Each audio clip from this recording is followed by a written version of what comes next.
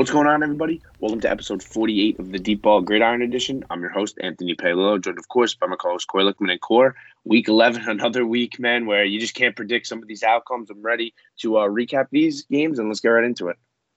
Yeah, for sure, Peo. Another week at the office for in the NFL and NCAA and everything. And yeah, pretty hectic week, and yeah, ready to get to it. Yeah, I didn't even mention the college football and all the change-up that went there, but we'll get to the NFL first, then we'll get into our college stuff. Starting in the NFL, I mean, we both kind of like the Indianapolis Colts to keep the game close against the Buffalo Bills. I don't think we thought it was going to be a blowout for the Colts and a victory for them. But, I mean, behind Jonathan Taylor, who's becoming one of the top running backs in the National Football League, 204 yards from scrimmage, 5 total touchdowns. The Colts absolutely blow out Buffalo in Buffalo. Definitely a big statement win for them. I mean, this Colts team, we mentioned a bunch of times on this podcast how the Colts schedule the first 5 weeks of the season was brutal. And then after that, it really eased up. And they've really taken advantage of that. I mean, when the Colts have been able to run the ball and control the game and play the way they want to play, they have been flawless. Yeah, they got a tough matchup this week, but I mean, definitely a statement win in Buffalo this past week. Oh, yeah, for sure. I mean, this Indianapolis Colts team, like, it's a team right now I'm not really looking to play. And I'm going to say it right now, I don't even think this is recency bias. Like, I just think could say it's recency bias, like Christian McCaffrey, Dalvin Cook, Alvin Kamara, all great backs. But I think after Derrick Henry, I think right now, like, how could you say anyone's better than Jonathan Taylor, just the way he's been running this year and the way he closed last year? Like, he's just been as good. I mean, Derrick Henry's in a league of his own, but he's just been, like, besides him, I think he's just been better than anyone. And I don't know, like, this Colts team, if they get hot, like, it's a team, like, if you're able to run the ball like the Colts right now in the playoffs, like, it's a weapon. I think that's like currently they're just leaning on Jonathan Taylor, and they'll see how far it takes them. Carson Wentz obviously hasn't been able to do too much, but yeah, I think this game's just more about the Indianapolis Colts than the Buffalo Bills. I think there is some panic for the Buffalo Bills, but I'll just give all the credit to Jonathan Taylor, the defense, and the Colts in this one. Yeah, I mean, the Colts defense, too, kind of got off to a tough start. But, yeah, they've really kind of come into their own. They were a really good unit last year. And Carson Wentz on the offensive side of things, I mean, not really just turning the ball over a ton this year, which is great for them. You know what I mean? They're not asking him to be Superman. They're asking him to just play in rhythm with the offense. And that's what he's done. I think he only has 3 interceptions on the season. They threw 2 of them in that game against the Tennessee Titans, the one that they lost in overtime. So, I mean, doing a good job of protecting the football and just playing complimentary football to Jonathan Taylor. You're 100% right. If you ask me from a pure like rushing standpoint, top running backs in the league, like who I want to hand the ball off to, let's say, I don't know, 3rd and 1, Derrick Henry's 1, Jonathan Taylor definitely 2. The fact that guy went in the 2nd round of the NFL draft, he was the 3rd running back off the board last year, is crazy. Should have definitely, if you ask me, been like a top 20 pick. I know he had like a bunch of fumbling issues, really wasn't really too utilized as a pass catcher at Wisconsin, but I mean, the Colts have kind of implemented that a little bit this year, and he's taken off. Good for Jonathan Taylor. He's going to be a future star in this league. He really already is becoming one. But, yeah, the Buffalo Bills, Core, I think it kind of is a little time to hit the panic button. And the only reason why I say that is because they will play the New England Patriots twice in the next month or so. I mean, the Patriots look like they're a completely different team from last year with obviously all the upgrades that they made, Mac Jones specifically at the quarterback position. Buffalo, it just seems like they fell right back into their biggest problems last year in the sense that they can't run the football again. I mean, this one, it doesn't really help that you get down early in the game, 14-0, but you got to play. They're asking, it's almost like Josh Allen again asking to do maybe a little bit too much. But I mean, you talk about now, this is what, in the past 3 weeks, they had that ugly game against the Jaguars and then this game against the Colts. A little worried about Buffalo after they beat the Chiefs early in the year. You're like, all right, maybe they're probably just going to run the AFC, but I definitely think they've left the door open now. Yeah, I agree with that completely. I mean, if you look at the wins that they got, like the Chiefs, after that Chiefs game, I think everyone was just giving the Bills like so much credit, like so much praise, like, oh, are the Bills the best team in the NFL? But if you look at their wins, like lost to the Steelers week 1, they beat the Dolphins, the Washington football team, the Texans, the Jaguars, the Dolphins again, and like the Jets. So like they really haven't beaten a good team besides the Kansas City Chiefs, who were going through some struggles. They maybe found themselves back, but I mean, yeah, the Bills really can't run the ball. Like if you're telling me, like their best rusher is probably Josh Allen, honestly. And yeah, I mean, it's been a struggle for them to run the ball, and against good teams, like they kind of get exposed in that way. So I don't know, like the AFC is clearly wide open, and I think Bill Belichick right now, he might just be I don't know, he probably got like an evil smile, seeing like he's in first place and the Bills are struggling a little bit, and he sees the Patriots just like hitting their stride right now. So I don't know. I think the Bills might be in a little bit of trouble, at least winning the AFC East right now, honestly. Yeah, Belichick's got that smirk. I don't know if you can think of the clip where it's like the Adam Gase thing on Monday Night Football, where like he declined the penalty and he's just laughing on the sideline. That's Belichick right now when he sees the Bills at 6-4. But yeah, the Bills defense. Listen, there's still been a very good unit this year. They had probably by far their worst game of the season. Didn't really help that. I mean, Isaiah McKenzie had like that fumble on the kickoff return that set the Bills up. That set the Colts up, inside the 20-yard line. But all in all, I'll tip my cap to the Colts. They're a good football team. They got a tough matchup, like I said, this week with the Tampa Bay Buccaneers. That one I'm excited to see if they're able to establish the run game in that with the Bucs run defense. Another running back with an awesome performance on Sunday Night Football. Austin Ekeler scored 4 touchdowns, propelled the Chargers to victory. I mean, the Chargers kind of they did blow a 17-point lead in this game, but ultimately, under 2 minutes to go, Justin Herbert found Mike Williams for a long touchdown. I believe it was 60 yards about. Steelers weren't able to come back with a game-winning drive in their own. The Chargers improved to 6-4 on the season, puts them right in the thick of the playoff race in the AFC. For them, I think it was a big win, but I mean, to be honest, I think this game also told me a lot about the Steelers, where I thought the Steelers, they go down 17 points, you know what I mean? I kind of thought they would have rolled over and died, especially with all the injuries that they had on the defensive side of the ball. But to compete with no Minkah Fitzpatrick, no Joe Hayden, and of course, no TJ Watt, it's almost like, you know what I mean? I kind of tip my cap to the Steelers in a sense. It was a valiant effort. They got a big pump block to kind of swing the momentum in this game. I think both these teams definitely are going to go down to the wire when it comes to making a playoff run. I think both these two teams maybe aren't in Super Bowl contenders, but they're definitely in contention to be a playoff team and maybe get hot at the right time. Yeah, I mean, the Chargers, I thought were going to probably run away with this game when they were up, was it 2, at least I think 2 or 3 possessions. But yeah, I mean, in a game like this, Pittsburgh's identity has been to kind of lean on that defense. But like you said, with a few starters out, TJ Watt, Minkah Fitzpatrick, two top guys, they kind of had to adapt. And yeah, I mean, they did lose the game, but I think in a game like this, I don't think this team's really made to be in shootouts like this, like the way it turned out. But I mean, they competed and they had the lead 37-34, but that defense that they usually lead on couldn't get a stop at the end of the game. So I think that, yeah, like you said, I think these are two teams, not like the upper.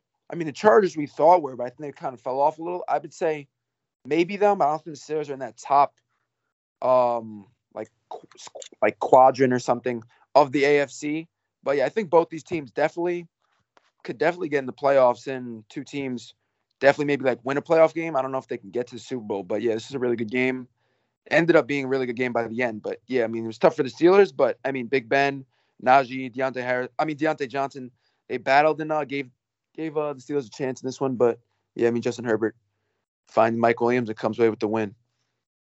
Yeah, I mean, Justin Herbert's an absolute superstar. I mean, we've mentioned it all last year and kind of just watching his ascension to the top. And I mean, you watch a game like that again, it's just like, I mean, as a Giants fan, it hurts to know that Justin Herbert went back to school for the 2019 college football season, so he couldn't go into the 2019 draft, and then went to the 2020 draft where he could have been potentially the 6th overall pick. Not saying that I'm not completely throwing the white flag on Daniel Jones, but you know what I mean. Justin Herbert, I mean, you're blind to say that you'd rather take Daniel Jones over Justin Herbert. I mean, Justin Herbert is an absolute superstar.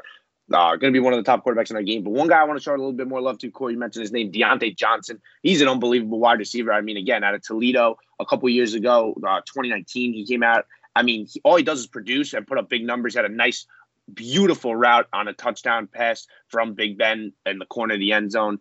Yeah, definitely in a good Pittsburgh. Like the Pittsburgh Steelers always seem to have shifty receivers and stuff like that. And Deontay Johnson just seems like he's up next. Oh, yeah, 100%. I mean, Deontay Johnson, he's just, I don't know who like his comparison would be, but yeah, I mean, he's just like a very smooth route runner, and he's good at making plays like after the catch. I don't know if he kind of reminds me. I feel like his like skill set. I think Kadarius Toney's good after the catch. Like Kadarius Toney's probably better after the catch, but I think Deontay Johnson, similar in a type, like he's able to create after the catch, and the way he moves is just like pretty smooth. Like Kadarius Toney, I'll just give like a little type comparison. I don't know if you see that, but like I just think, yeah, they both move pretty smoothly, pretty good route runners after the catch. They're good. But yeah, I mean Deontay Johnson, like you said, the Steelers always got good receivers. I mean Juju, my guy, kind of fell off a little bit. He looked like he was going to be maybe a next Steelers good wide receiver. Not like the same as Deontay, but yeah, I mean Deontay looks like he's probably the number one of this team, obviously, and I don't know. Hopefully he's up next for one of those like solid, good Steelers wide receivers. Yeah, hopefully for their sake, they've struck gold with him. And so far, it looks like they have. Corey, let's open it up to the rest of the AFC and what happened this past weekend. The Tennessee Titans had kind of an ugly loss again to the Houston Texans. That game was in Tennessee too. I mean, now the Titans are 8-3, and two of their losses have been to the Jets and the Texans, which is just crazy. I mean, the Titans, are just one of those teams. It seems like that just plays kind of to their competition. I mean, they beat the Chiefs this year, they beat the Bills, they beat the Colts twice, and then you lose to the Jets and the Texans. Like, I don't know, kind of a sour note if you ask me, but Tyrod Taylor ran for that touchdown, I remember, in this game to kind of all but seal it. Like 19-0, and they weren't, I mean, they showed a little bit of life, Tennessee, but they were never able to completely get over the hump in that game. But yeah, I mean, the Titans technically still are the number one seed. I know, me personally, I haven't really been sold on the Titans from day one, even with all those impressive victories. Yeah, I mean, I'm curious to see where you stand on the Titans after this one. I mean, I think after a loss like this, where Ryan Tannehill throws 4 interceptions and you don't see Derrick Henry in the backfield anymore, I just think this just shows that how open the AFC is, and literally there's so many teams that could go to the Super Bowl representing the AFC. I think the Titans, I know they beat the obviously they beat the Rams. That was a really good win. And then they beat the Saints. I don't know, this game, it just, I don't know. I think it kind of said, I know like they've beaten good teams and they lost to like bad teams, but I don't know. This one kind of did not feel right, especially 4 interceptions from Ryan Tannehill. I know they're first in the AFC, but I'm like, without Derrick Henry, they're just not a complete offense. They have to rely more on that defense, and that defense did play really good against the Rams. That's one thing they did, but I don't know if they like consistently can do that like week after week. They have a pretty good front four, but I don't know. I don't think the Titans are obviously in first, but I don't think most people say they're not the favorites. The favorites to win the AFC, I don't think they are.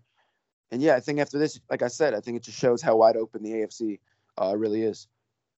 Yeah, I'm with you on that. I think that the Titans have had to lean on their defense a lot more, obviously, with Derrick Henry being out, as well as Ryan Tannehill. Ryan Tannehill obviously kind of had a career resurgence with Tennessee, coming in middle of the season in 2019 as a starter, taking over for Mariota, kind of propelling them into the playoffs. And then last year he was real good. He got a lot of money and stuff like that. But yeah, I think that, again, this is just one of those situations where I'm not going to say, like, Tannehill, if you ever, like, I never saw Tannehill, if you ask me, as one of the elite quarterbacks, even when he was on that run, you know what I mean? He plays so well within the system. And again, like, I'm not going to say he doesn't elevate the people around him, but he's not going to be able to put an offense completely on his back and go will them to a victory. You know what I mean? Which is not a knock on Tannehill at all. I mean, I don't know, maybe not even, there's probably not even 10 quarterbacks in the league who can do that. So it's, you know what I mean? You're nitpicking there, but overall, Tannehill definitely will need to kind of step up and emerge into this guy who can really carry this offense until Derrick Henry comes back. And who knows when Derrick Henry comes back? I mean, they're thinking maybe they get him back late last week of the season, maybe hopefully in the playoffs for their sake. But for the Titans' sake, hopefully they desperately need Derrick Henry. A couple other games that we got in the AFC. I mean, the Raiders dropped their third straight to the Cincinnati Bengals. Bengals kind of make a statement in this game going on the road off their bye week after a couple ugly losses going into the bye against the Jets and then the following week against the Browns. Joe Mixon had a nice little day. You know what I mean? Finally, really seems like he's coming into his own there. Another game that you had in the AFC, the Baltimore Ravens with no Lamar Jackson go to Chicago and beat the Bears. I know that's not really, shouldn't be too impressive, but I mean, the way that the Ravens looked that week before against the Dolphins with no Lamar, I thought honestly the Ravens were going to get blown out because, I mean, this is probably the worst roster, if you've asked me, the Ravens have had with Lamar Jackson. It seemed like he was actually Superman every week, and he kind of had been to that point in their wins at least. But Huntley, I mean, great week for Utah football. First they win on Saturday, then Tyler Huntley, their former quarterback, gets his first NFL start and his first NFL win because he leads them on a late touchdown drive. So, yeah, good for the Ravens there. That's a big win for them to keep them on top of the AFC North. But Yeah, even with the Bengals winning, like I said, and the Ravens winning in the AFC North, I'll still take the Ravens over the Bengals to this point.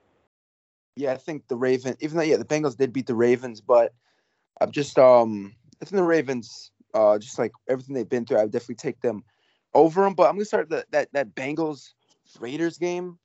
I think I don't know what's going on, but I think in Las Vegas right now, I don't know, I think maybe like the adversity that or maybe they're just not that good of a football team. Maybe it's a little bit of both. I think it's like the Raiders always do get off to good starts, but I think like a lot of they've dealt with a lot of adversity this year, and maybe it's starting to catch up to them, in my opinion. I think I mean, you lose back-to-back home games to the Chiefs and Bengals. I'm not like those are pretty good teams. I'm not saying like win them both, but I think like a good team like the Raiders, like who we thought they were, like you got to at least win one of those games. And the fact they lost both those games by like at least three possessions, I think. I don't know. I mean, the offense really is lacking. Like obviously Henry Ruggs, like they don't really have like a major deep threat anymore. And I don't know. You could tell like Derek Carr is not the same quarterback he was earlier. I mean, Josh Jacobs, you couldn't really run the ball that well. You were down in this game. Darren Waller is obviously really good, but yeah, they don't really get that deep threat. And obviously, yeah, Joe Mixon in this game, like I think he's really starting to turn the corner. Like, and obviously, this guy I kind of thought was like a meme, like his first few years. Obviously, the talent was there, but now he's starting to really come along. And then in the Ravens game, I don't know, it was kind of an ugly game, but I mean, you're the Ravens here. No Lamar Jackson. It does not matter how you get the job done. It doesn't matter who you're playing. If it's the Bears, if it's a high school team, like you don't have Lamar Jackson, just come away with the win.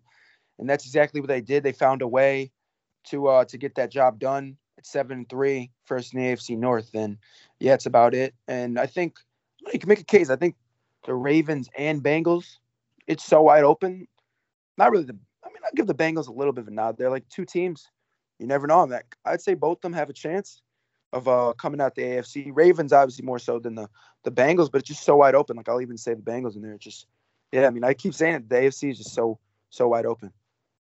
Yeah, I mean, it really is for sure. I mean, we'll get into a couple other teams here. One last thing I just want to leave off on that Justin Fields in that game against the Ravens did go down. Andy Dalton stepped in. Andy Dalton will be starting this week on Thursday, Thanksgiving, against the Detroit Lions. So we'll have to wait and see. Hopefully, Justin Fields is able to recover quickly. The Kansas City Chiefs won their fourth straight game. They seem to be clicking, firing on all cylinders. They're going into their bye week too, which I bet you they probably don't even want right now. You know what I mean? Finally, they get hot, and it's almost like, all right, we got to pause this for a week. But against a good Dallas Cowboys team, their defense really steps up and kind of wins them the game, which is interesting because when you start playing complementary football and stuff like that in the NFL, when you can win a bunch of different ways, especially how good their offense is, that if their defense can step up like this and win them a game when their offense just doesn't have it, that makes them a very dangerous team. I think the Chiefs, their early season scares now are kind of more just like flukes. Like I don't think their team is like completely perfect like it's been the last couple of years, but it's definitely not as bad as we were seeing it in the middle of the season, starting to worry on. I think they're going to find a happy medium between the two. But I mean, with all like the negativity that's been around the Chiefs this year, I mean, they're I think one game out of being the number one seed in the AFC. They're leading their division. So yeah, I'm excited to see if the Chiefs can maybe run it back again and potentially be the top seed in the AFC. I definitely, like you said, it's wide open. I think there's only I don't know. What do you stand on that?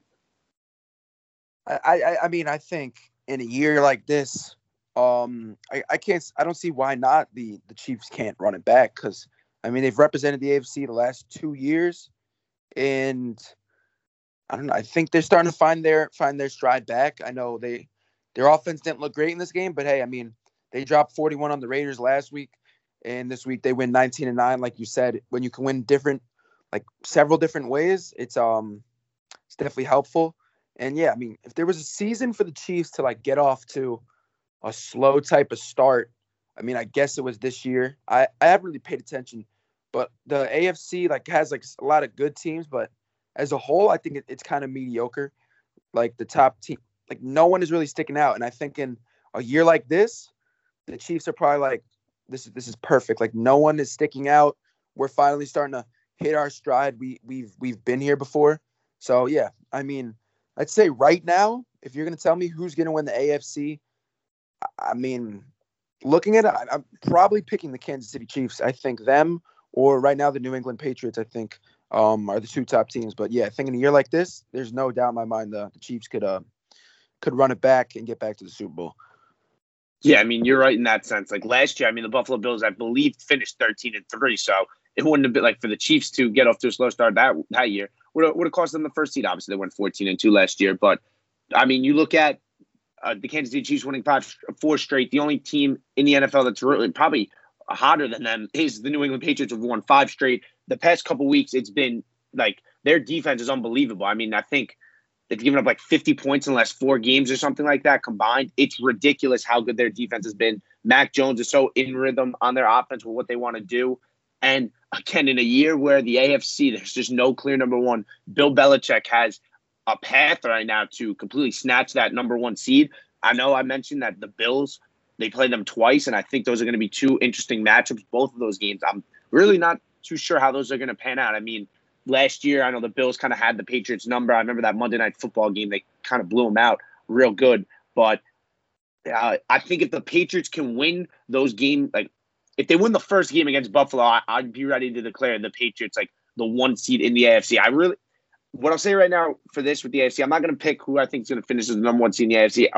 Whatever team starts clicking, like late, if you ask me, is going to make a run in the AFC and end up running into the Super Bowl. Because I just, like, again, as I see it right now, I just don't see a clear powerhouse in the AFC that, like, oh, the AFC runs through this place or runs through this team. The Patriots are getting pretty close to it. I don't want to say that they might peak a little too early in a sense. You know what I mean? Like, if this was week 17 right now, I'd be like, oh, I'd be all aboard the Patriots right now, how well they're playing. I'd like to see, like, you know what I mean, a little closer to the end, but definitely the Patriots. The one thing that worries me a little bit, I guess, about them would be like their lack of like elite level playmakers on offense. They really don't have any. You know what I mean? Normally they had like obviously you used to have Brady and Gronk. You know what I mean?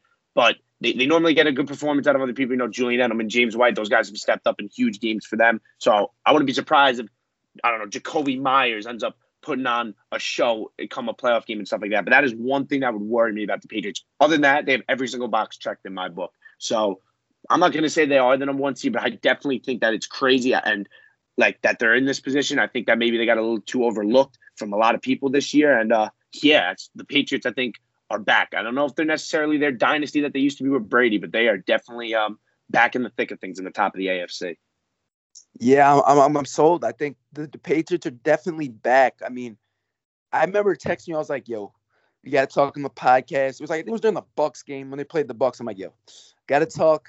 Mac Jones is not the truth, and I mean, I'm not saying this guy Mac Jones is going to be a superstar, but we've talked about it like during his draft process, like getting drafted to the Patriots would be a perfect fit for him, and it's honestly proving to be so. I mean, they run the ball so good. Ramondre Stevenson, he's really good. Finally getting like a decent amount of carries, kind of turning into more of like a split backfield, and he's taking advantage of it. Damian Harris, obviously, also really good. The defense, you don't even got to say anything about them. I mean, J.C. Jackson, guy's name's Mr. Int on Instagram. Like, that is just funny. Like, Mr. Int. I found that pretty funny. Obviously, Matthew Judon, like the whole defense is clicking, and I would say I definitely don't think this team's peaking too early. I think with the Bill Belichick coach team, I wouldn't say peaking too early. I would say it's like they're just starting to hit their stride.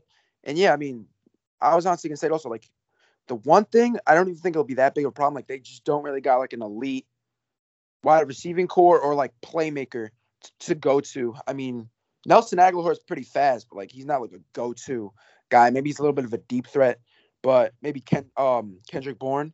But yeah, they really don't got like a top guy, but I think this team just built so well. Like they don't need a top guy in that way. Like everything else is so good. Mac Jones is like really starting to like look good in that Bill Belichick system. Josh McDaniels. And a year where the Kansas City Chiefs, I think they're coming back. Like they're good, but I don't think they're the same Kansas City Chiefs we saw last year, the year before. Like even if they start to kind of hit their stride, I still think like the Chiefs from last year and the year before that were better than this team. So I think in a year like that, I think right now the Chiefs and the Patriots are the 2 scariest teams, and I might have to give the edge to the Patriots right now, just how good they've played. Yeah, and I think that's completely fair to say. And I think Buffalo will, of course, I think we kind of pinned them as the best in the AFC earlier in the year. I think if they can go beat New England in a couple weeks. Then you're like, all right, Buffalo's definitely back up there. Obviously, still wide open. I mean, Baltimore right up there too. For the Patriots' sake, they play Tennessee, the Bills, the Colts, and the Bills. Their next 4 games. They have a bye week sprinkled in there as well. So this is their test, right? I mean, the next 4 games that they had, if you could go 3-1 in these things and rattle off again victories against premium level teams that probably will be in the playoffs, it's saying a lot about your team and your chances to potentially run the AFC and potentially make it to another Super Bowl. Corey, let's flip gears. Let's go to the NFC. I mean, we've mentioned how the wild card race in the NFC has been kind of like chaotic in a sense. All the like teams right in the middle of that sense. I mean, 3 of the teams got huge wins. 3 of the teams that I personally think can definitely make playoff runs in the NFC. At least maybe not get to the Super Bowl, but definitely at least get into the playoffs. And once you get into the playoffs, you never know. I guess we'll start with the most impressive victory in my eyes. We'll go with the Minnesota Vikings beating the Green Bay Packers 34-31 on a Greg Joseph last-second field goal thanks to Justin Jefferson's big day. I mean, I was a little nervous for the Minnesota Vikings in this game because they gave the ball back to Aaron Rodgers. And I was like, well, you know what I mean? It was too much time. I think they gave it back to him with like 2 minutes left. And then they literally give up a touchdown on the first play. And I was like, well, that honestly, like, might have been the best thing that happened to them because there's no way that if you could just hold the ball and don't let Aaron Rodgers get the ball again, you're probably going to win this game, which is ultimately what they were able to do. But yeah, Justin Jefferson in this game was unguardable. 8 receptions, 169 yards, 2 touchdowns, really kind of solidifying himself as one of the best receivers in football, if you ask me. I know it's only his second year, but I think you could definitely have him on a short list. I mean, maybe outside your top 5, maybe even in it, you could argue. He's been unbelievable. But yeah, Kirk Cousins continues to have a criminally underrated year. I think, again, he's a guy who people just see his name and they're like, ew, Kirk Cousins, he's not good. But let me tell you something. This guy's playing like one of the top quarterbacks in the NFL right now. 21 touchdowns, only 2 interceptions on the season. Yeah, Dalvin Cook hopefully can hit his stride. He hasn't really had a Dalvin Cook-esque year from what we've seen in years past. But, yeah, a real impressive win from the Minnesota Vikings on the offensive side of things. I mean, on the defensive side of things, Aaron Rodgers absolutely shredded their secondary. But, I mean, a win's a win for them, so they'll definitely take it. At home, huge win for the Vikings. I mean, yeah, the scary thing about the Vikings, I'm not saying, like, when you play the Minnesota Vikings, it's gonna be a close game. Like, it doesn't matter if they're playing. I mean, if they're playing like the worst team in the NFL, probably not. But like, I'm talking about like premier level teams. Like, if they play the Vikings right now, you're most likely gonna be. Dogfight might not be the right word because they scored a decent amount of points, but it's going to be a close game. It's going to be a battle. Like, you're going to have to play good. I mean, this team, sometimes they do beat themselves, but like you're going to be in a close game. And I think if they can, like, some of these games, like they lost week 1 to Kansas City. Greg Joseph misses a field goal against the Cardinals week 2. Like, 2 games easily could win. You can look at a lot of the games they've lost. Like, you lost to the Ravens. Like, you were up in that game. Like, they have so many games. Like, this team could easily be 7 wins right now. But yeah, I mean, let's go to Justin Jefferson. I think you got to start solidifying this guy as a top 5 wide receiver. I mean, you got like Devontae Adams. I mean, I don't even know if you could put. I mean, D-Hop, I'll still give Tyreek, Cooper Kupp right now, but like, he's right in that conversation. Only in his second year, he's just so good at getting open. He comes down with a lot of contested catches, which obviously really impressive. And then yeah, Kirk Cousins. I sent like a meme. It was like when Kirk Cousins has 21 touchdowns and 2 interceptions, but you're like, but it's still Kirk Cousins. Like, he is actually having a good season. Like, his stats, he has a lot of yards too. He's not even turning the ball over. I think the thing about Kirk Cousins, I want to see this guy start to show up in like big games. Because a lot of big games, he kind of doesn't live up to the hype and kind of folds under pressure. I mean, Monday Night Football, we know like his record's terrible. I mean, this is the kind of big game against a division rival in the Packers, and he showed up. But I think like you got to have like that consistent Kirk Cousins show up in big games, and then I think this Minnesota team becomes a lot more dangerous. Yeah, I definitely agree with that. I remember the game that I'm thinking of too is like the Cowboys game. He really didn't do much of anything in a sense with the game that Dak Prescott's out of. You know what I mean? A lot of people look at that and they're like, oh, that's Kirk Cousins. But, I mean, you look at the rest of his season and how good he's been. I mean, the Vikings, you mentioned to the fact they play in close games. 9 out of their 10 games have been 1-score games. And the only one that wasn't, they scored like a touchdown against Seattle late to make it a 2-score game.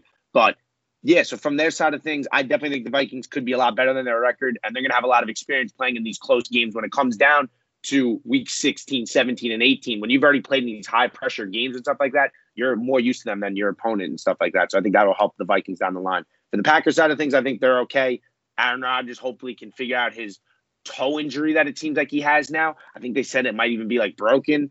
They have a huge game with the Rams this week, and then they go on their bye. But the Packers side of things, they got Devontae Adams going this past week. Finally got Rodgers and Adams both out there and stuff like that. I mean, the past couple of weeks, both of them have dealt with COVID and stuff like that. So hopefully, for the Packers' sake, Aaron Rodgers is all right. I mean, his toe was hurt last week, and he still threw for 385 yards and 4 touchdowns. So I don't think there's any worry in Green Bay with that. Just a good win from the Minnesota Vikings. The San Francisco 49ers got a nice win against the Jacksonville Jaguars. I mean, you mentioned Justin Jefferson being so good and helping the Minnesota offense, Deebo Samuel as well. I mean, the guy only has 1 catch in this game, but he does so much now from the backfield and sense like that. Had a rushing touchdown. Again, one of the most versatile receivers in the game. And he's on a short list of receivers, if you ask me, if I'm starting my offense, who I want out there because he does everything so well. Another team that got a big win, the Philadelphia Eagles. They get their first home win of the season against the New Orleans Saints. Jalen Hurts ran for 3 rushing touchdowns in this game, and the more the weeks go, it just seems like Jalen Hurts could potentially be that franchise guy in Philadelphia. I know personally I'm not sold on him, but I'm curious, Core, what do you think about Jalen Hurts potentially taking over that reins of franchise QB in Philly? Peo, I'm pretty sold on it. I mean, coming into this year, I was kind of like a Jalen Hurts supporter, and I don't know, like he could just get it done in so many like different ways. But I mean, he went through some struggles during the middle of the year. But I don't know, over the last few games, especially that Chargers game, I know they lost, but I was really impressed with how Jalen Hurts played. But I definitely think he could be the franchise guy in Philly. He kind of like similar type player. Maybe doesn't throw for as much, maybe not like as flashy, but like him and Kyler Murray are kind of like similar type. Like they both could throw it, and obviously they're both like runners. I mean, they both have a lot of touchdowns. I mean, Hurts is like a bigger body, stronger guy, but like they're like Lamar Jackson coming into the league. Like you were like, can he throw the ball? But like Jalen Hurts, there's no question he could throw the ball. And I mean, he is a good runner. That 24-yard touchdown he had on Sunday versus the Saints, where he made like a juke cut, like that was, there's not many quarterbacks in the NFL that can do that. Probably only him, Lamar, and Kyler Murray. Honestly, maybe Josh Allen. Like those guys, like not many guys can do that. And he's honestly like they've kind of converted to the run over the last few weeks. But I don't know. Jalen Hurts hasn't really thrown for that many yards since. Like he hasn't thrown for over 200 yards last 4 games, but they've been running for a lot. I don't know. I'm kind of sold on Jalen Hurts. I think he could be a franchise quarterback. And I don't know. Philly's starting to hit their stride a little bit also. It's a big week against your Giants.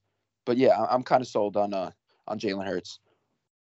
Yeah, I mean, look, I'll praise Jalen Hurts in the sense of one of my biggest things with Jalen Hurts was his accuracy. Definitely last year, I think he only completed 52% of passes. That's up this year to about 62%. So that's, again, a nice improvement. I think also a guy who's helped Jalen Hurts a lot is their new head coach, Nick Sirianni, and what he's able to do offensively. I mean, especially, you mentioned in the last 3-4 weeks, he's really not an X to throw the ball as much. They're starting to play a lot more to his strengths, a lot of easier completions and sense like that, and utilize his legs. You know what I mean? So I won't sit here and say, look, I think Jalen Hurts is going to be their future for the next 5, 6, 7 years. But I think Jalen Hurts has definitely earned himself another year for sure as the Philly quarterback and another chance to solidify that role. You know what I mean? I think that maybe in the beginning of the year and stuff like that, you were like, Jalen Hurts is putting up good numbers. I mean, I have him in fantasy. I love him in fantasy. But through the first half, this guy, a couple weeks, he's one of the worst first half quarterbacks I've ever seen in my life when it comes to putting up numbers. I know, obviously, that's not a telltale sign of if the quarterback's good or not, if he should be their franchise quarterback. But what I'm trying to say is that their offense, some weeks,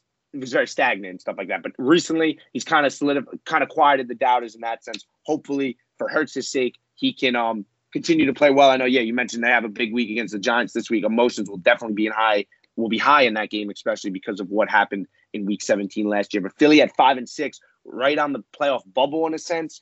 I think the Niners and the Vikings are both more complete teams than them. I would still put them over Philadelphia, but Yeah, I think Philadelphia, if stuff gets crazy, like, I mean, the Saints are 5-5 too, but I definitely think, I mean, we just saw it too. The Philadelphia Eagles are definitely a better football team than the New Orleans Saints. So I'm excited to see how the NFC playoff picture plays out. It's going to be pretty competitive. We've mentioned that there's teams at the top. You have the Rams, the Buccaneers, the Arizona Cardinals, who got another big win that we'll mention in a little bit, and the Green Bay Packers. I didn't mention, I don't even think I said Dallas now. You got those 5 teams. And after that, it's completely wide open. So I'm very curious to see who takes those final 2 spots, because I think those first 5 are pretty safely in the playoff picture. But moving on, Core, to a couple teams that, if you ask me, time to kind of hit the panic button on. I mentioned it real quick with the Cardinals' victory.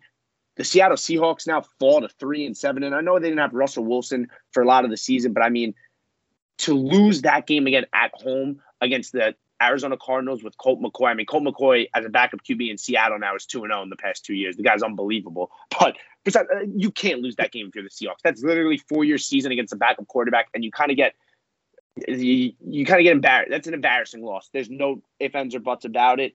I think potentially you could smell a rebuild maybe in Seattle because their roster isn't very good. And yeah, I mean, it doesn't look like they don't have a first round pick this year too.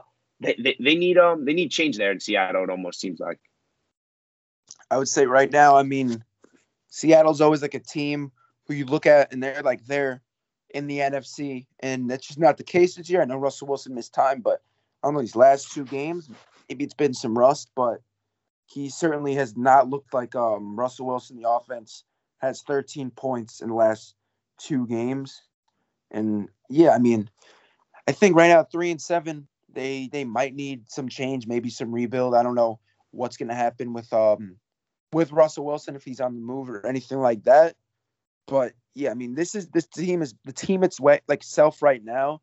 Obviously, they like DK Metcalf there, but like Russell Wilson's been there, Tyler Lockett's been there, DK now. Like it's just been like the same constructed team for a little bit, and their ceilings almost seem to be like maybe you win a playoff game, but they really haven't since that Super Bowl win in what was it, like 2012 or like 2013, I think.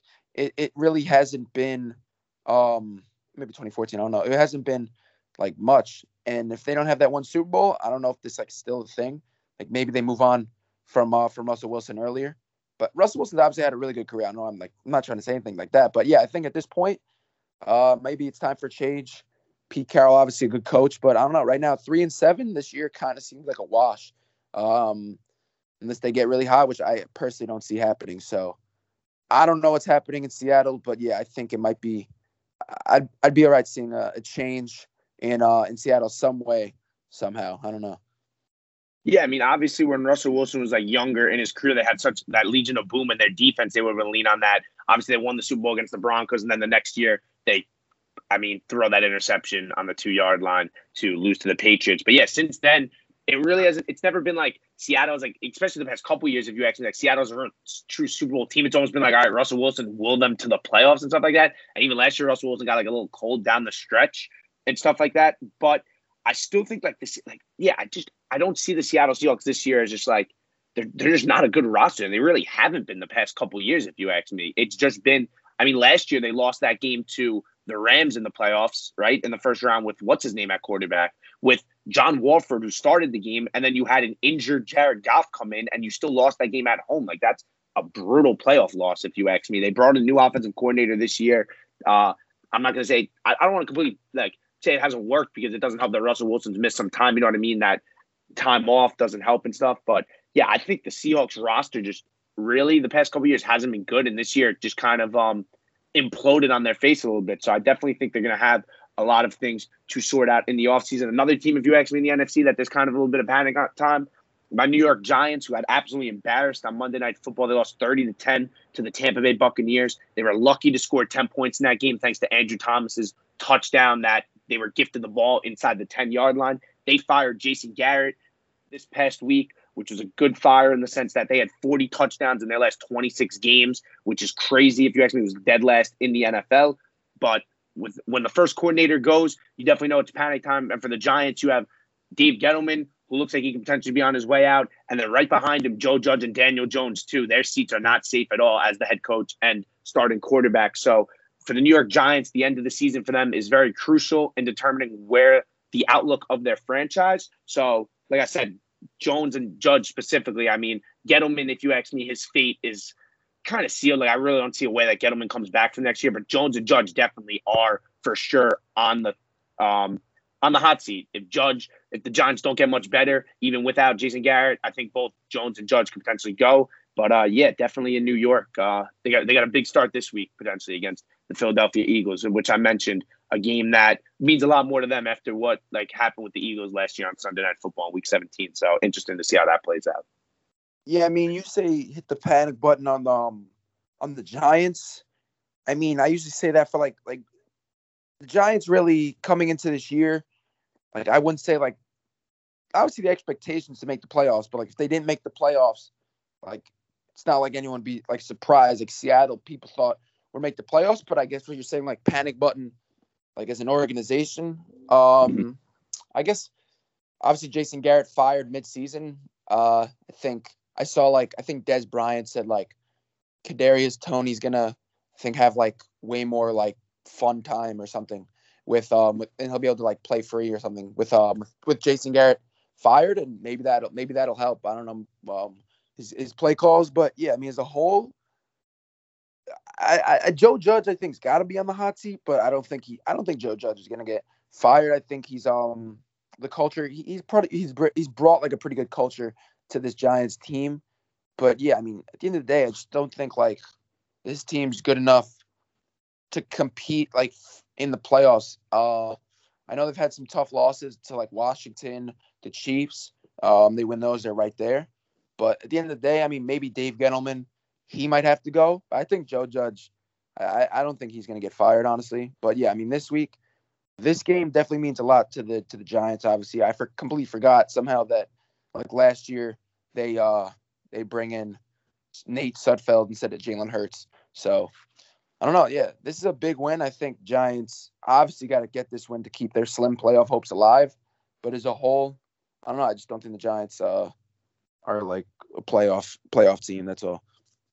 Yeah, I don't think they are either. And I completely understand too what you're saying. Like, normally, when you say push a panic button, you would normally refer that to a team that is definitely disappointing and should have playoff aspirations, stuff like that. I was more with the Giants trying to shoot for the whole like franchise and organizational standpoint. I mean, you spend a lot of money in the offseason on Kenny Galladay and Adoree Jackson, and this is kind of the output on stuff like that. So that's kind of where I want to be. But I thank you for kind of clearing that up a little bit. I don't want people thinking that I thought the Giants were going to go 13-4 this year and be first in the NFC East. So, yeah, I don't even think the game really means a lot for their playoff chance. I really don't think that they're not a playoff team. But I think for what they want to potentially become in 2022, 2023 down the road, this game means a lot. But moving on to our NFL game picks, let's talk to games core that teams are actually going to be playing for the playoff chances in. Obviously, Thanksgiving week, so we're going to have 3 games on Thursday. We picked out a couple games that we're going to talk about. First game core, the Buccaneers and the Indianapolis Colts. Colts are 3-point underdogs in this game at home. Obviously, coming off that huge win against the Buffalo Bills. The Buccaneers as well just came off a nice win against the New York Giants on Monday Night Football. The Bucs too were on a little bit of a skid. Like I said, they got right against the Giants. I love the Bucs in this game. I think that if the Bucs can get Vita Vea back, they could really stop the run against the Colts. The Colts want to run the football. The Buccaneers know that. The Bucs are one of the best run defenses in the National Football League. I think they're going to be able to not stop Jonathan Taylor, but contain him enough that they're going to ask Carson Wentz to do a lot more. I mean, if you look at the Colts again, too, when they're kind of not in their rhythm of running the ball as much, they struggle. You know, when Carson Wentz isn't asked to do as much, they're winning football games. That's their formula. They want to run the ball. I ultimately think the Buccaneers will win out in that sense, in that phase of the game. I think the game's going to be close, but I'll ultimately take the Buccaneers -3 here. I just think that, like you said, that skid that they had, I mean, they lost that game. Who'd they lose to before them? Oh, they lost to the Saints. Then they went on their bye week, and then they lost to the Washington. I think that, like, you know what I mean? That's just a tough little skid, but I think they're more than okay right now, and I think they go to Indianapolis and pull out a nice victory here. Yeah, for sure. I mean, Vita Vea playing in this one's definitely pretty crucial, and something's going to have to give. I mean, right now, the Indianapolis Colts, I know they're 4th in the NFL in rushing yards per game. I'm not really sure on the Bucs, but obviously we know how good that run defense is. So this is tough. Like, if you could see early, I think if the Colts establish the run game, obviously, I think they win this game. But if not, I think the Bucs win. And inevitably, I think at home, I think the Colts are going to be able to get the run game going a decent amount. I think Jonathan Taylor continues some type of hot streak. So I don't know. I'm going to ride the hot hand in this one. I'm going to take the Colts to cover +3 and win the game outright. All right, very fair. Moving on to a game that will have a lot of playoff implications at the top of the AFC. The Titans travel to Foxborough to play the Patriots. The Patriots are 6.5-point favorites here. Obviously, I know the Titans are coming off that tough loss, and the Patriots are hot. They've given up 50 points in the last 5 games. They've won the last 5 games. But the Titans are just a team, again, that they love to play to their competition. You know what I mean? They play up to their competition. They play down to their competition. The Titans will definitely get up for this game. Ultimately, the Titans will be able to keep it close. I mean, obviously, they won that playoff game in Foxborough a couple years ago in Brady's last game as a Patriot. I think the Patriots ultimately win the game. I think 6.5 points is a little bit too much. So I'll take the Titans to cover the 6.5, the Patriots to win and continue that win streak, because I think the Patriots overall are a much better football team than the Titans without Derrick Henry. But like I said, I think the Titans, they get amped for these games. You know, they've done it a ton in the past couple of years, that they will get up for the top teams in their conferences and they will play to their level. So I like the Titans to keep this game close. Ultimately, though, the Patriots win. Yeah, I mean, like you said, I think the Titans kind of have been – no, they've kind of been consistent. They've beaten good teams. So I think after a loss against probably one of the worst teams in the NFL, if not the worst, I think they come out here in Foxborough. I think they do play a relatively close game here. But, yeah, I think the Patriots got too much going right now. I think they keep it rolling and win the game. But, yeah, 6.5 is a lot of points. So I'll take them to cover, but the Patriots to win. All right, Corey, moving on to what is going to be the 4 o'clock game on Fox, maybe the 4:25 start, we'll say, is the kickoff there. The Rams travel to Green Bay to play the Packers. It's a pick 'em. I think the Rams potentially lose 3 straight games. I think that's pretty rare. You would have thought before the season that maybe one of the top Super Bowl contenders could potentially lose 3 straight. So that's kind of swaying my pick in a sense. I mean, the Packers are also coming off a tough loss, but with Rodgers' toe a little banged up, I know obviously the Rams can get after the quarterback almost better than anybody in this league. But yeah, the Rams coming off a bye, I think this is too good of a spot in a sense for them to come out and like not win. You know, like I don't know. I can't see the Rams losing 3 straight, especially one game, like a game right off, like with their bye week in the middle of that. So I'll go with the Rams to ultimately win this game. I also do like how the Packers' new defensive coordinator used to work under Sean McVay in Los Angeles. This is his first year as the Packers DC. He's had a whole tons of success there. Joe Barry, I believe is his name. So McVay, though, a lot of, like, you know what I mean? He's seen a lot of that defense before, obviously. He knows what he wants to do on the defensive side of the ball. So I think that'll help him. And yeah, with the extra week of preparation, I'll take the Rams here. After the Packers kind of a heartbreaking loss, I do see them ultimately dropping a second game going into their bye week. So I'll take the Rams to win this game, but I think this should be a real good game, and I'd be disappointed if it wasn't. I mean, Pale, last week, it's a rematch of last year's divisional round, yep. Divisional round matchup. And I mean, I think this will be a real good game, but I think this is Sunday's game of the week, America's game of the week. And I mean, for some reason, these games, they just hate scoring points. So I think a good bet would obviously under 47.5.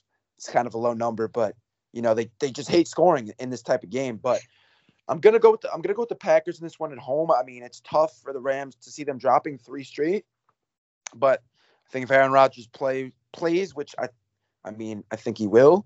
I mean, I like the Packers here at home at Lambeau to get a win here. I think the defense, I know they gave up 34 points to the Vikings, but at home, like they've looked pretty good in these games. So I don't know. I think the Packers get back on track here and get a win. Yeah, one thing that's also interesting in this game, if you ask me, a lot of familiarity there with Matthew Stafford playing against the Green Bay Packers. Obviously, when his time with the Lions, he played them twice a year. So he's definitely used to playing in Lambeau and stuff like that. But moving on to a 2019 divisional round rematch, the San Francisco 49ers host the Minnesota Vikings. 49ers 3-point favorites here. And I'm going to ride with the hot 49ers here. I mean, they've won their last couple here. They had that nice win against the Rams on Monday Night Football, got back right against the Jacksonville Jaguars this past week. And yeah, they're just really starting to play into their identity. I mean, I think last week too, they had another 13-minute drive on offense and stuff like that. They want to run the football. They want to run that clock and they want to play defense. And I think ultimately they're going to be able to take the Vikings off their script and where the Vikings just want to get into shootouts and stuff like that. Of course, this game is going to be close because the Minnesota Vikings are playing in it. But I'll side with Kyle Shanahan here. I mean, these are two teams right here fighting for a wild card berth, and I'm going to ride with the team that I just think is a better overall team in the sense, and I like the coaching staff better in San Francisco. So I'm going to go with the 49ers to ultimately win this game and cover the 30 points. But I think, again, this should be a real good game on Sunday. Yeah, I mean, this definitely should be a really good game. Like you said, the Vikings, I expect this to be a one-score game, no doubt. This is a rematch, obviously, of another the divisional round in 2019, or was it? Yeah, 2 years ago. And the 49ers obviously kind of took it to the Vikings. I think this is a close game. I'll take Vikings +3, but I think inevitably at the end, the Vikings beat themselves, and I'll take the 49ers to win, but Vikings to cover. All right, getting on to the rest of our picks. We'll just kind of list them out. I'll go here first. I think that the Lions, I mean, it's Thanksgiving. The Lions play every Thanksgiving. I'm not going against them. I think if Jared Goff plays, the Lions will get their first win of the 2021 NFL season over the Chicago Bears led by Andy Dalton. Obviously, this pen's definitely a Tim Boyle star, and I don't really like the Detroit Lions in this game. So I'll go with the Lions +3 and to win the game. On a similar note, Cowboys play every Thanksgiving too. They love it. The Raiders on a bad skid. I think the Cowboys to bounce back. A nice win. I'll take them -7.5. I'll also take the Bills -6 to bounce back in the night game on Thursday. I think that the Saints have been a completely different team without Jameis Winston on the opposite side of the ball. They played two close games against the Falcons and the Titans, but this past week, a little more lopsided against the Eagles. So I'll go with the Bills there. I'll go with the Giants +3.5 and to ultimately win the game. Not a lot to say about that. There's no way I'm ever taking the Philadelphia Eagles against the Giants after what they did last year. I'll take the Steelers +4.5 against the Cincinnati Bengals, but I'll take the Steelers to win the game there. I think getting T.J. Watt, Minka Fitzpatrick, and Joe Hayden back will ultimately propel the Steelers over the Bengals. And I think that there's a lot of uneasiness there after what the Bengals did last year to the Steelers and then what they did earlier in the season. I'll take the Dolphins +2 and to win the game against the Panthers. The Dolphins have had a lot of success this year against mobile quarterbacks. I mean, I remember a couple of weeks what they did to Lamar Jackson. I expect them to get a lot of pressure against Cam Newton. I will take the Falcons in a pick'em over the Jaguars. I mean, this is just an ugly game. There's not much more to it. I just trust the Falcons more.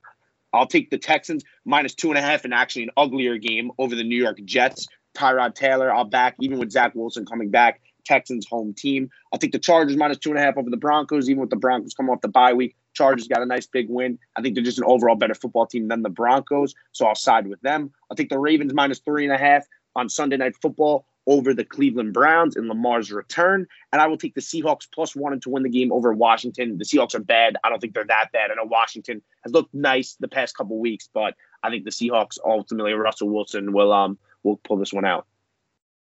Yeah, there's some good picks, but yeah, starting Thanksgiving. I mean, I think if Jared Goff plays, I think the Lions get a win, especially with like rumors, Matt Nagy. I don't know if that's true, like Matt Nagy probably fired after this game. So I'll take the Lions to win outright. Yeah, I mean, Cowboys, even without Amari Cooper and probably CeeDee Lamb. I mean, I think hopefully it's a big Michael Gallup day. Cedric Wilson also. I think the Raiders are just sliding really bad, and I'll take the Cowboys -7.5. The night game, both these teams kind of not playing well, but I think Alvin Kamara doesn't play again. I think they'll miss him again, and obviously Trevor Siemian. But yeah, I'll take the Bills -6. Eagles, Giants. I think the Eagles are the better team, but like after what happened last year, I'll go with the Giants to cover 3.5 and win. Steelers, Bengals. I think the Steelers somehow, like the Bengals have taken care of the Steelers pretty handily this year and last year. I don't know what it is, but I'll just take the Bengals again, -4.5. I think they get it done. Panthers, Dolphins. I think the Dolphins do get another win at home. I think they keep it going. Falcons, Jaguars, like you said, that really ugly game. I'll take the Falcons, like you said. The Jaguars, just pretty not trustworthy. Jets, Texans, Zach Wilson's return. He goes for 3 tutties and 285 yards, maybe 300. They win the game outright. Chargers, I'll take them -2.5 against the Broncos. And I like the Ravens -3.5 at home against the Browns. And then I like the football team right now to keep it going. I think Seattle kind of washed up this year. So yeah, I'll take Washington to cover -1. All right, and those are our picks for Week 11. Core, I mean, you do mention that thing about Matt Nagy. I honestly completely forgot about that. What a mess of a situation that is. And I mean, I know those are rumors, but if he actually is going to get fired after that game, if that comes into fruition, of course, we'll get into that next week because that is definitely something to keep an eye on. But let's move into the college football world, Core. We had Week 12 of college football this past week, and then this coming week, we're going to have Rivalry Week, the last week of the regular season for that. Before the conference championships. And I guess we'll talk about, I mean, we had some all-world performances this past week, and we'll start first in Columbus, Ohio, where C.J. Stroud was 32 for 35, over 400 yards, 6 touchdowns, no interceptions, as Ohio State absolutely rolled Michigan State 56-7. I mean, it wasn't even close. I think at half it was 49-0. Yeah, I mean, Stroud, the guy got off to a tough start this year in the sense of Minnesota, he didn't look great in that game, and then they lose that game to Oregon. And since then, he's honestly been real good. I mean, he got injured. I believe he didn't play the Akron game, which is week 3 or 4. And since then, he's been unbelievable. I mean, right now, he is the Heisman favorite after a game like that. I'm sure there's reason to believe he should be. I mean, Ohio State offensively is just they are the best offensive team in the country. I don't think this team gets enough love compared to previous teams where you see 2019 LSU and 2020 Bama on offense because they weren't undefeated at the time. They are just as talented as those teams, if you ask me. I'm ready to declare that. You have Stroud, obviously, at quarterback. Trevion Henderson at running back is unbelievable, one of the best backs in the country. And by far, they have the best receiving core in the country in Chris Olave, Garrett Wilson, and Jackson Smith-Njigba. It's crazy to think that Jameson Williams, the top receiver now on Alabama, was also there last year and transferred. But, yeah, Ohio State is an absolute unit. I personally believe Ohio State, they're the number 2 team in the country. That's what they moved up to in the college football ranks. I believe that was justified, too. I thought even before this game, I knew that they couldn't move them above Oregon with, Oregon beating them, and I was perfectly fine with that. But once Oregon lost, yes, please let them jump Alabama. And, yeah, I think personally Ohio State will beat Georgia if those 2 teams match up. I know how good a team Georgia is, but I know Georgia's defense is good, but I think you get into they're going to be able to get them into a shootout, and I don't think Georgia's going to be able to keep up. I was unbelievably impressed with Ohio State this past week against Michigan State.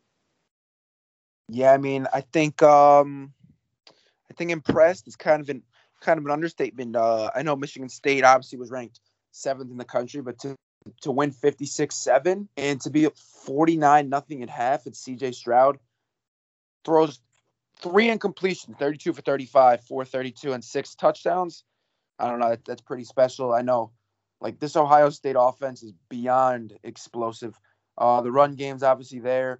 Master Teague had a good game, but I mean, just the passing game, it's the best in the country.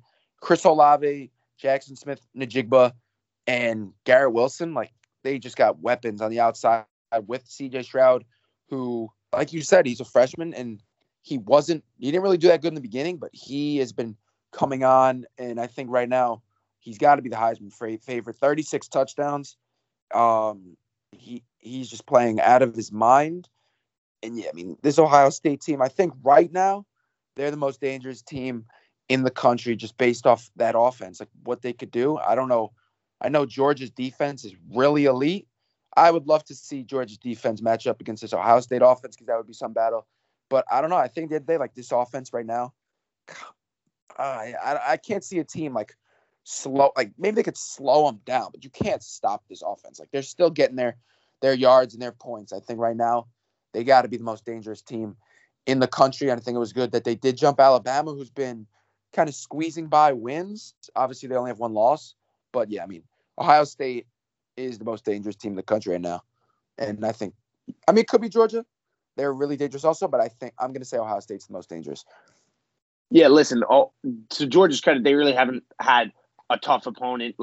They played a lot of tough opponents, and they really haven't played a crazy, crazy close game since that week 1 game against Clemson. I mean, you look at their scores again, it's just unbelievable the dominance that they've had over their opponents. Now, they haven't had the same schedule if you ask me that Ohio State has had. Ohio State's beaten, I think, definitely had a tougher test. Ohio State has another tough test this coming week against Michigan, but I think it'll definitely be I'm hoping that we get a chance to see those 2 teams face off. Maybe we will, maybe we won't. There's definitely a chance that we don't. But, yeah, I'm excited for it. I mean, Georgia finishes their year with Georgia Tech next week, and then they get what looks like to be Alabama in the SEC championship, which will be it's not Alabama's offense is not Ohio State, but it's a good prep in a sense. Like, you know what I mean? It's not a straight step to Ohio State and how good they are offensively, but it's kind of a good intermediate ground because Alabama's offense in their own is explosive in a sense. I mean, definitely probably a top 5 offense in the country. I mean, we'll talk about them this past week. Bryce Young breaks the record for most passing yards in a game at Alabama, 559. Threw for 5 touchdowns in this game as Alabama squeaks out a win against Arkansas. Really didn't look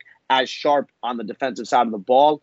A little worrisome, I guess you could say, in a sense. But, I mean, Alabama, again, if you ask me, they weren't the second best team in the country. It was Ohio State. They're still a very good team. They have Auburn this week in the Iron Bowl with no Bo Nix. So I think they should be fine getting past that game. And then they set themselves up in a game against Georgia. And I guess the formula is going to be similar to how Ohio State hopes to beat them. Try to air it out and just try to beat Georgia differently than a lot of teams have been able to this year. I mean, obviously nobody's even been able to beat Georgia, but it seems like nobody's even been able to get anything going against Georgia. But, yeah, Bryce Young, he saw C.J. Stroud's performance earlier, and he said, not so fast, potential Heisman. I want in on that. I think Bryce Young definitely deserves a spot in New York. He's had an unbelievable year in his redshirt freshman year, 38 touchdowns, only 3 interceptions. So, yeah, I think it's going to be a good battle between those two. And these next couple games, especially this next week, matters a lot for that race.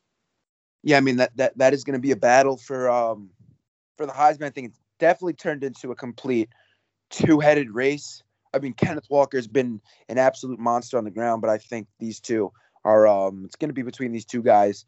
But, I mean, yeah, Bama, I was sold, like, in the beginning of the year, like, I thought they were easily going to win the championship, and then Georgia emerged, and they lost to Texas A&M. Obviously, they're still good, but they have not been, like, as dominant as, like, Bama's been, like, last year. Obviously, they lost a ton of players, but I think Bryce Young's looked absolutely outstanding, but they just haven't been as dominant in wins. But I don't know. I think, yeah, I'd love to see a Bama Georgia SEC championship game, which I think we're going to see. I give the slight edge to Georgia in that one, just because the defense, how good they've been. But yeah, I think Bama, if that game gets like to a high scoring game, I think it's in Bama's favor. But this Bama's defense isn't obviously they're still good, but it's not like the normal like elite Bama defense. I think Georgia's definitely got him on the defensive end. So if those two teams do meet, I think it's going to be like simple. Like if that game turns into a shootout, I like Bama's chances. If it turns into like a game in the 20s or teens, then I like Georgia. But yeah, I mean, that's what I want to see in the SEC championship game. I would expect a great matchup between those two. But for now, I mean, the Iron Bowl, always a good game, but no Bo Nix. I expect Bama to be able to get a win. Should be pretty handedly, but just get a win in this one and get onto the SEC championship game. Yeah, Bama's secondary definitely been a little bit of a touch, like definitely a place that could use some improvement. I know on their defense, they have Will Anderson, who's one of the best defenders in the country, one of the best pass rushers, and just linebackers in general. And then they have the kid from Tennessee, 202. I love that guy. I mean, also a great, awesome name. But yeah, I agree with you. I think just get to the SEC championship. I'd love to see what Vegas thinks of that game. I'm interested to see on the line. I mean, if I just had to what do I think the line would be? It'll probably favor Georgia like a pretty 6.5. I think it might get. I don't know. I honestly have no clue. I'm curious to definitely see where they put it at, how close they think those two teams are. One thing that I'll say about Alabama that they deserve a little bit of love: Jameson Williams and John Mechie. I mean, I mentioned Alabama, Ohio State having such a good receiver core. Those two as a receiver duo, again, right up there in the best of the country. Those two guys are unbelievable. So credit to them. Moving on, core to, we mentioned it. It seemed like the trap of a lifetime. Utah gets its revenge from 2019. They destroy Oregon. I mean, the game was really over at halftime. Oregon was sloppy in the first half, missed a couple field goals. And then Oregon's down 21-0. They punt the ball back with no time left in the half, and Utah takes it to the crib, 28-0 at that point. Shut it down. Oregon was playing with fire a couple weeks. A lot of people said, they really didn't deserve the ranking. You watch them play. I was like I said, they were third in the country. If you ask me, Ohio State was definitely better than them. There were definitely teams better than them. But with that win over Ohio State, it held credibility. But yeah, it's all but seals their fate. They're going to be playing for the Pac-12 title game now, but they thought they could have a chance to go to the college football playoffs. That's all but done now. And for Utah, like I said, a couple years ago when Utah was the 5th-ranked team in the country, they lost to Oregon. I believe it was in the Pac-12 championship. And now they get a little revenge on Oregon. So good for Utah. Like I said, it was a big week for Utah with Tyler Huntley winning his first start as a quarterback and now winning this game against Oregon. So good for Utah in the sense like that. And for Oregon, so close. I mean, yeah, for sure. I mean, Utah minus 3. Oregon plus 3, the biggest trap of all time. Like, it literally was telling you, do not take this line. I'm sure a lot of people still took it. But, yeah, I mean, Oregon, obviously they did have that win over Ohio State. But, like, if these two teams play now, the spread's probably, like, Ohio State minus, like, at least 11.5, maybe even more. But, nothing wrong with Oregon. I personally, like you're saying, who's the top 4 teams in the country? I don't think Oregon. I don't think Oregon's in that. I think Cincinnati might be better. Michigan, maybe Notre Dame. Like I don't think they're a top 4 team. And yeah, I mean they lost, so their playoff hopes are 99.9% done. And yeah, I mean the Pac-12 has just not really. I know they had Washington in it maybe like a few years ago, but yeah, I mean the Pac-12 just, I don't know, they're kind of like we've said it in the past, like this conference, like it's not, I wouldn't say it's irrelevant, but it's really not that relevant. And I mean Oregon had a chance if they win this game, like they have a chance they were in the top 4. All they had to do is win out, and they weren't able to do that. And yeah, it's gonna be another year of no Pac-12 team in the college football playoff. And I don't know about you, Pale, but like, personally, for me in the college football playoff, I'd love to see Georgia, Ohio State, and Bama. And for the 4th team, like, I didn't really want it to be Oregon. I don't know. No disrespect to them. Like, I'd rather see a Cincinnati team like in there, or Notre Dame, Michigan. Like, I don't know why. I didn't want to see, like, I didn't need to see Oregon. I want to see, like, I personally want to see Cincinnati, how they would match up against a top team. But yeah, it's another year. The Pac-12 probably going to fail to put a team in the college football playoff. Yeah, listen, Core, good follow into that because I think that, I mean, the 4 spot this week, Cincinnati jumps into with Michigan at 5, Notre Dame at 6, Oklahoma State at 7. I think Cincinnati can compete with the top. I mean, we saw last year that bowl game that they played against Georgia. They were up in that game and then they lose it late. I think obviously Georgia wasn't as good as they are this year, but I think Cincinnati is ready enough to compete with some of the best teams in the college football world. I really don't think that like there's another team, if you ask me, that's more deserving of Cincinnati. So I'm okay with this year Cincinnati getting into it. I think obviously Michigan, if you ask me, they might be better than Cincinnati, but like it's just the way that it goes. If Michigan loses to Ohio State this week, they're not in. And if Ohio State loses to Michigan this week, they're not in, which would actually, if you ask me, like I think a 2-loss Ohio State team is honestly better than the Cincinnati. Like if Ohio State were to lose to Michigan this week, I'm still saying Ohio State's better than Cincinnati, but I'm also saying that like Cincinnati deserves it more. So, you know what I mean? I think that's kind of what I like about the college football playoffs in the sense that there's a very slim margin for error. But if a little more craziness happens, like, I don't know. I don't really like, I think Oklahoma State, if they win against Oklahoma and then win the Big 12 championship, I think there's a chance that they could sneak into the college football playoffs, maybe even over Cincinnati, even with 1 loss, but a conference title. But I don't know. Like Notre Dame, like I like Notre Dame. I think they're a good football team too. I really don't know who they've really beaten this year to deserve the number 6 team in the country. Yes, they're good, and you ask me, they passed an eye test to a sense, like, but they lost to Cincinnati. Like they haven't really, like they beat like North Carolina, wasn't really good this year. They beat USC, who wasn't good this year. Virginia they blew out, but I think their backup quarterback played. They beat Wisconsin, when Wisconsin was like they're not good again. Like I don't know. I really just haven't seen Notre Dame beat a ton of people. So I think if Alabama loses to, another spot opens up. I think Cincinnati, though, at number 4 now is all but like clinch their spot as long as they win out to deserve a college football playoff spot. I think, like you said, or to earn a college football playoff spot, I should say. And I believe it is well deserved as well for them. Yeah, I mean, if you look at it, I think like right now, Georgia probably the only team like actually solidifies themselves. And if Cincinnati wins out, I think they do also. But a lot could happen. Like, I don't know how, like, if Ohio State and Bama lose another game, there's no doubt in my mind. I think those are, I think Georgia's right now, I'd say they're number 1. Ohio State and Alabama, I think those are the 3 top teams in the country. But, I mean, those teams easily could lose. Like, if Ohio State loses this week and Bama loses in the SEC championship game, like, what? They don't get in, but I think they're top 4 teams. I mean, I don't know. You could put other teams like Michigan, since like those teams in it, but personally, I know you're a big Wolverines fan. Obviously, you want to see Michigan in it, but I don't know, Pale. Me personally, I kind of hope Ohio State and Bama could win out and get in because I think those are the three best teams in the country. So, like for the college football playoff, like you want to see those teams in it. So, I don't know. My opinion, like I want to see those teams get in. Like that's my ideal, like ideal college football playoff: Georgia, Ohio State, Alabama, and then I want to see how Cincinnati can match up against these teams. That's my ideal one.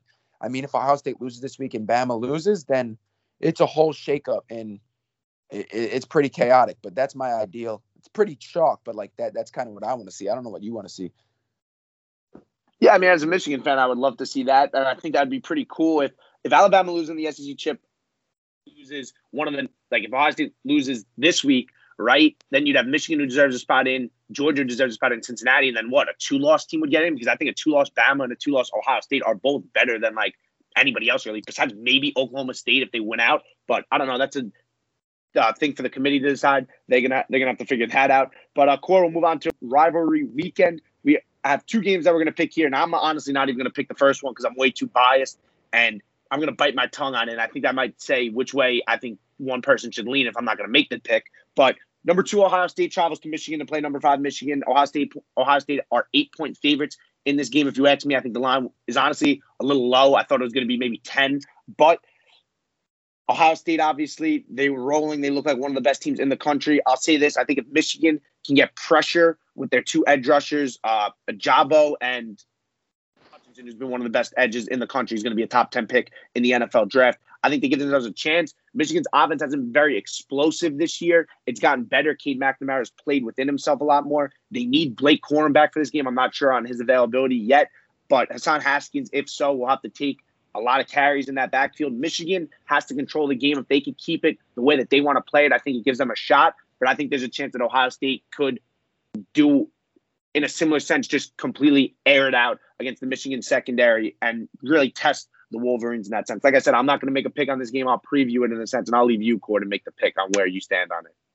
Yeah, I mean, in this game, I think this would be a good game. Obviously, number 2 versus number 5. I think -8.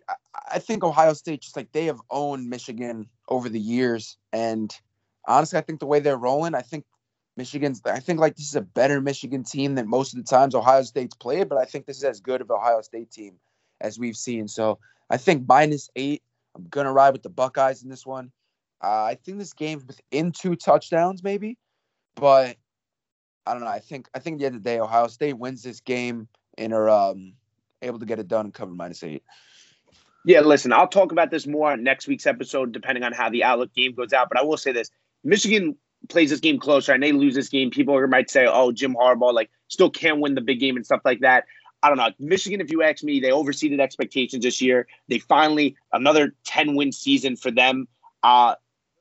Team, if you ask me, win or lose this game. They've won some big games this year against Penn State, against Wisconsin on the road, both those games on the road and stuff like that. Like I said, I'll get into that more next week, but I think it would be unfair to judge this Michigan team as just like a failure if they were to lose this game to Ohio State. And yes, I think if you ask me, this is the best Michigan team that they've had, best performing Michigan team if they've had in a while. But moving on, Court, to the battle at Bedlam. Number 10, Oklahoma travels to Bedlam to play Oklahoma State, 7th in the country. Oklahoma State -4 here. I'm going to take Oklahoma with the points, but I'm going to take Oklahoma State ultimately to win. I think Oklahoma, again, they've kind of owned the rivalry the past couple of years. They blew out Oklahoma State last year, but Oklahoma State's defense is real good. Caleb Williams struggled against a good Baylor defense a couple weeks ago, and I think he's going to kind of struggle again against Oklahoma State. Oklahoma State also playing for a lot more in this game. I think even if Oklahoma with 1 loss were to win out, I don't think they have a shot at the playoffs. But I think if Oklahoma State wins out with 1 loss in the Big 12 championship, I think they actually do have a shot at the playoffs. So, yeah, I'm going to ride with Mike Gundy and the mullet there. I will, like I said, I'll take Oklahoma with the points, but I'll take Oklahoma State ultimately to win this game. Yeah, I mean, this Oklahoma State team, like, I think they kind of, like, grew, like, as a team. Like, I think we were probably thinking, like, the beginning, like, this team is really not that good. But, I mean, they've kind of dominated, for the most part, like, Big 12 play. Besides, like, they lost to Iowa State by 3 points on the road in the game. They were 7-point underdogs. Like, they've really done really well in this Big 12. So, Got obviously like Vegas kind of respecting them in this game. I thought Oklahoma would be favored, but they're not. This is a tough game. I'm gonna take Oklahoma to win the game. Honestly, I think Caleb Williams.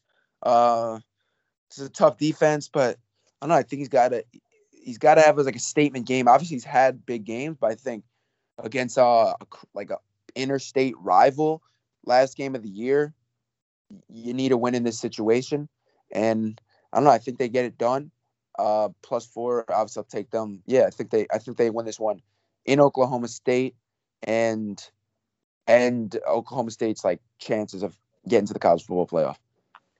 Yeah, listen, Oklahoma State, if you ask me too, has been one of those teams this year that I'm like, oh, all right, they're going to lose eventually. Like, they're not very good. Like, they're going to lose another one. Oh, they're overrated here. They're overrated this. But yeah, they just keep turning on. You know what I mean? Keep winning. Obviously, they had that tough loss in Iowa State. But, yeah, they're an impressive football team. And for their sake, hopefully the Cowboys can get a nice win. But that's going to do it for today's episode. Core, anything you want to leave off with? Not really. Just anyone listening, hope you guys have a good Thanksgiving. Eat some turkey. Watch some football, spend time with family, and just, enjoy it, take a break. And, it's about it. Yeah, well said, Lickman. I mean, you got those 3 NFL football games on Thursday. Also, keep an eye on for a real good game. The Egg Bowl, the Battle of Mississippi, Ole Miss versus Mississippi State. That is also on Thursday at 7:30. So that'll be a real good game. Matt Corral versus Will Rogers, 2 very good quarterbacks in the college football world. But, that's going to do it for today. Have a happy Thanksgiving. Take care, everybody. Have a good one.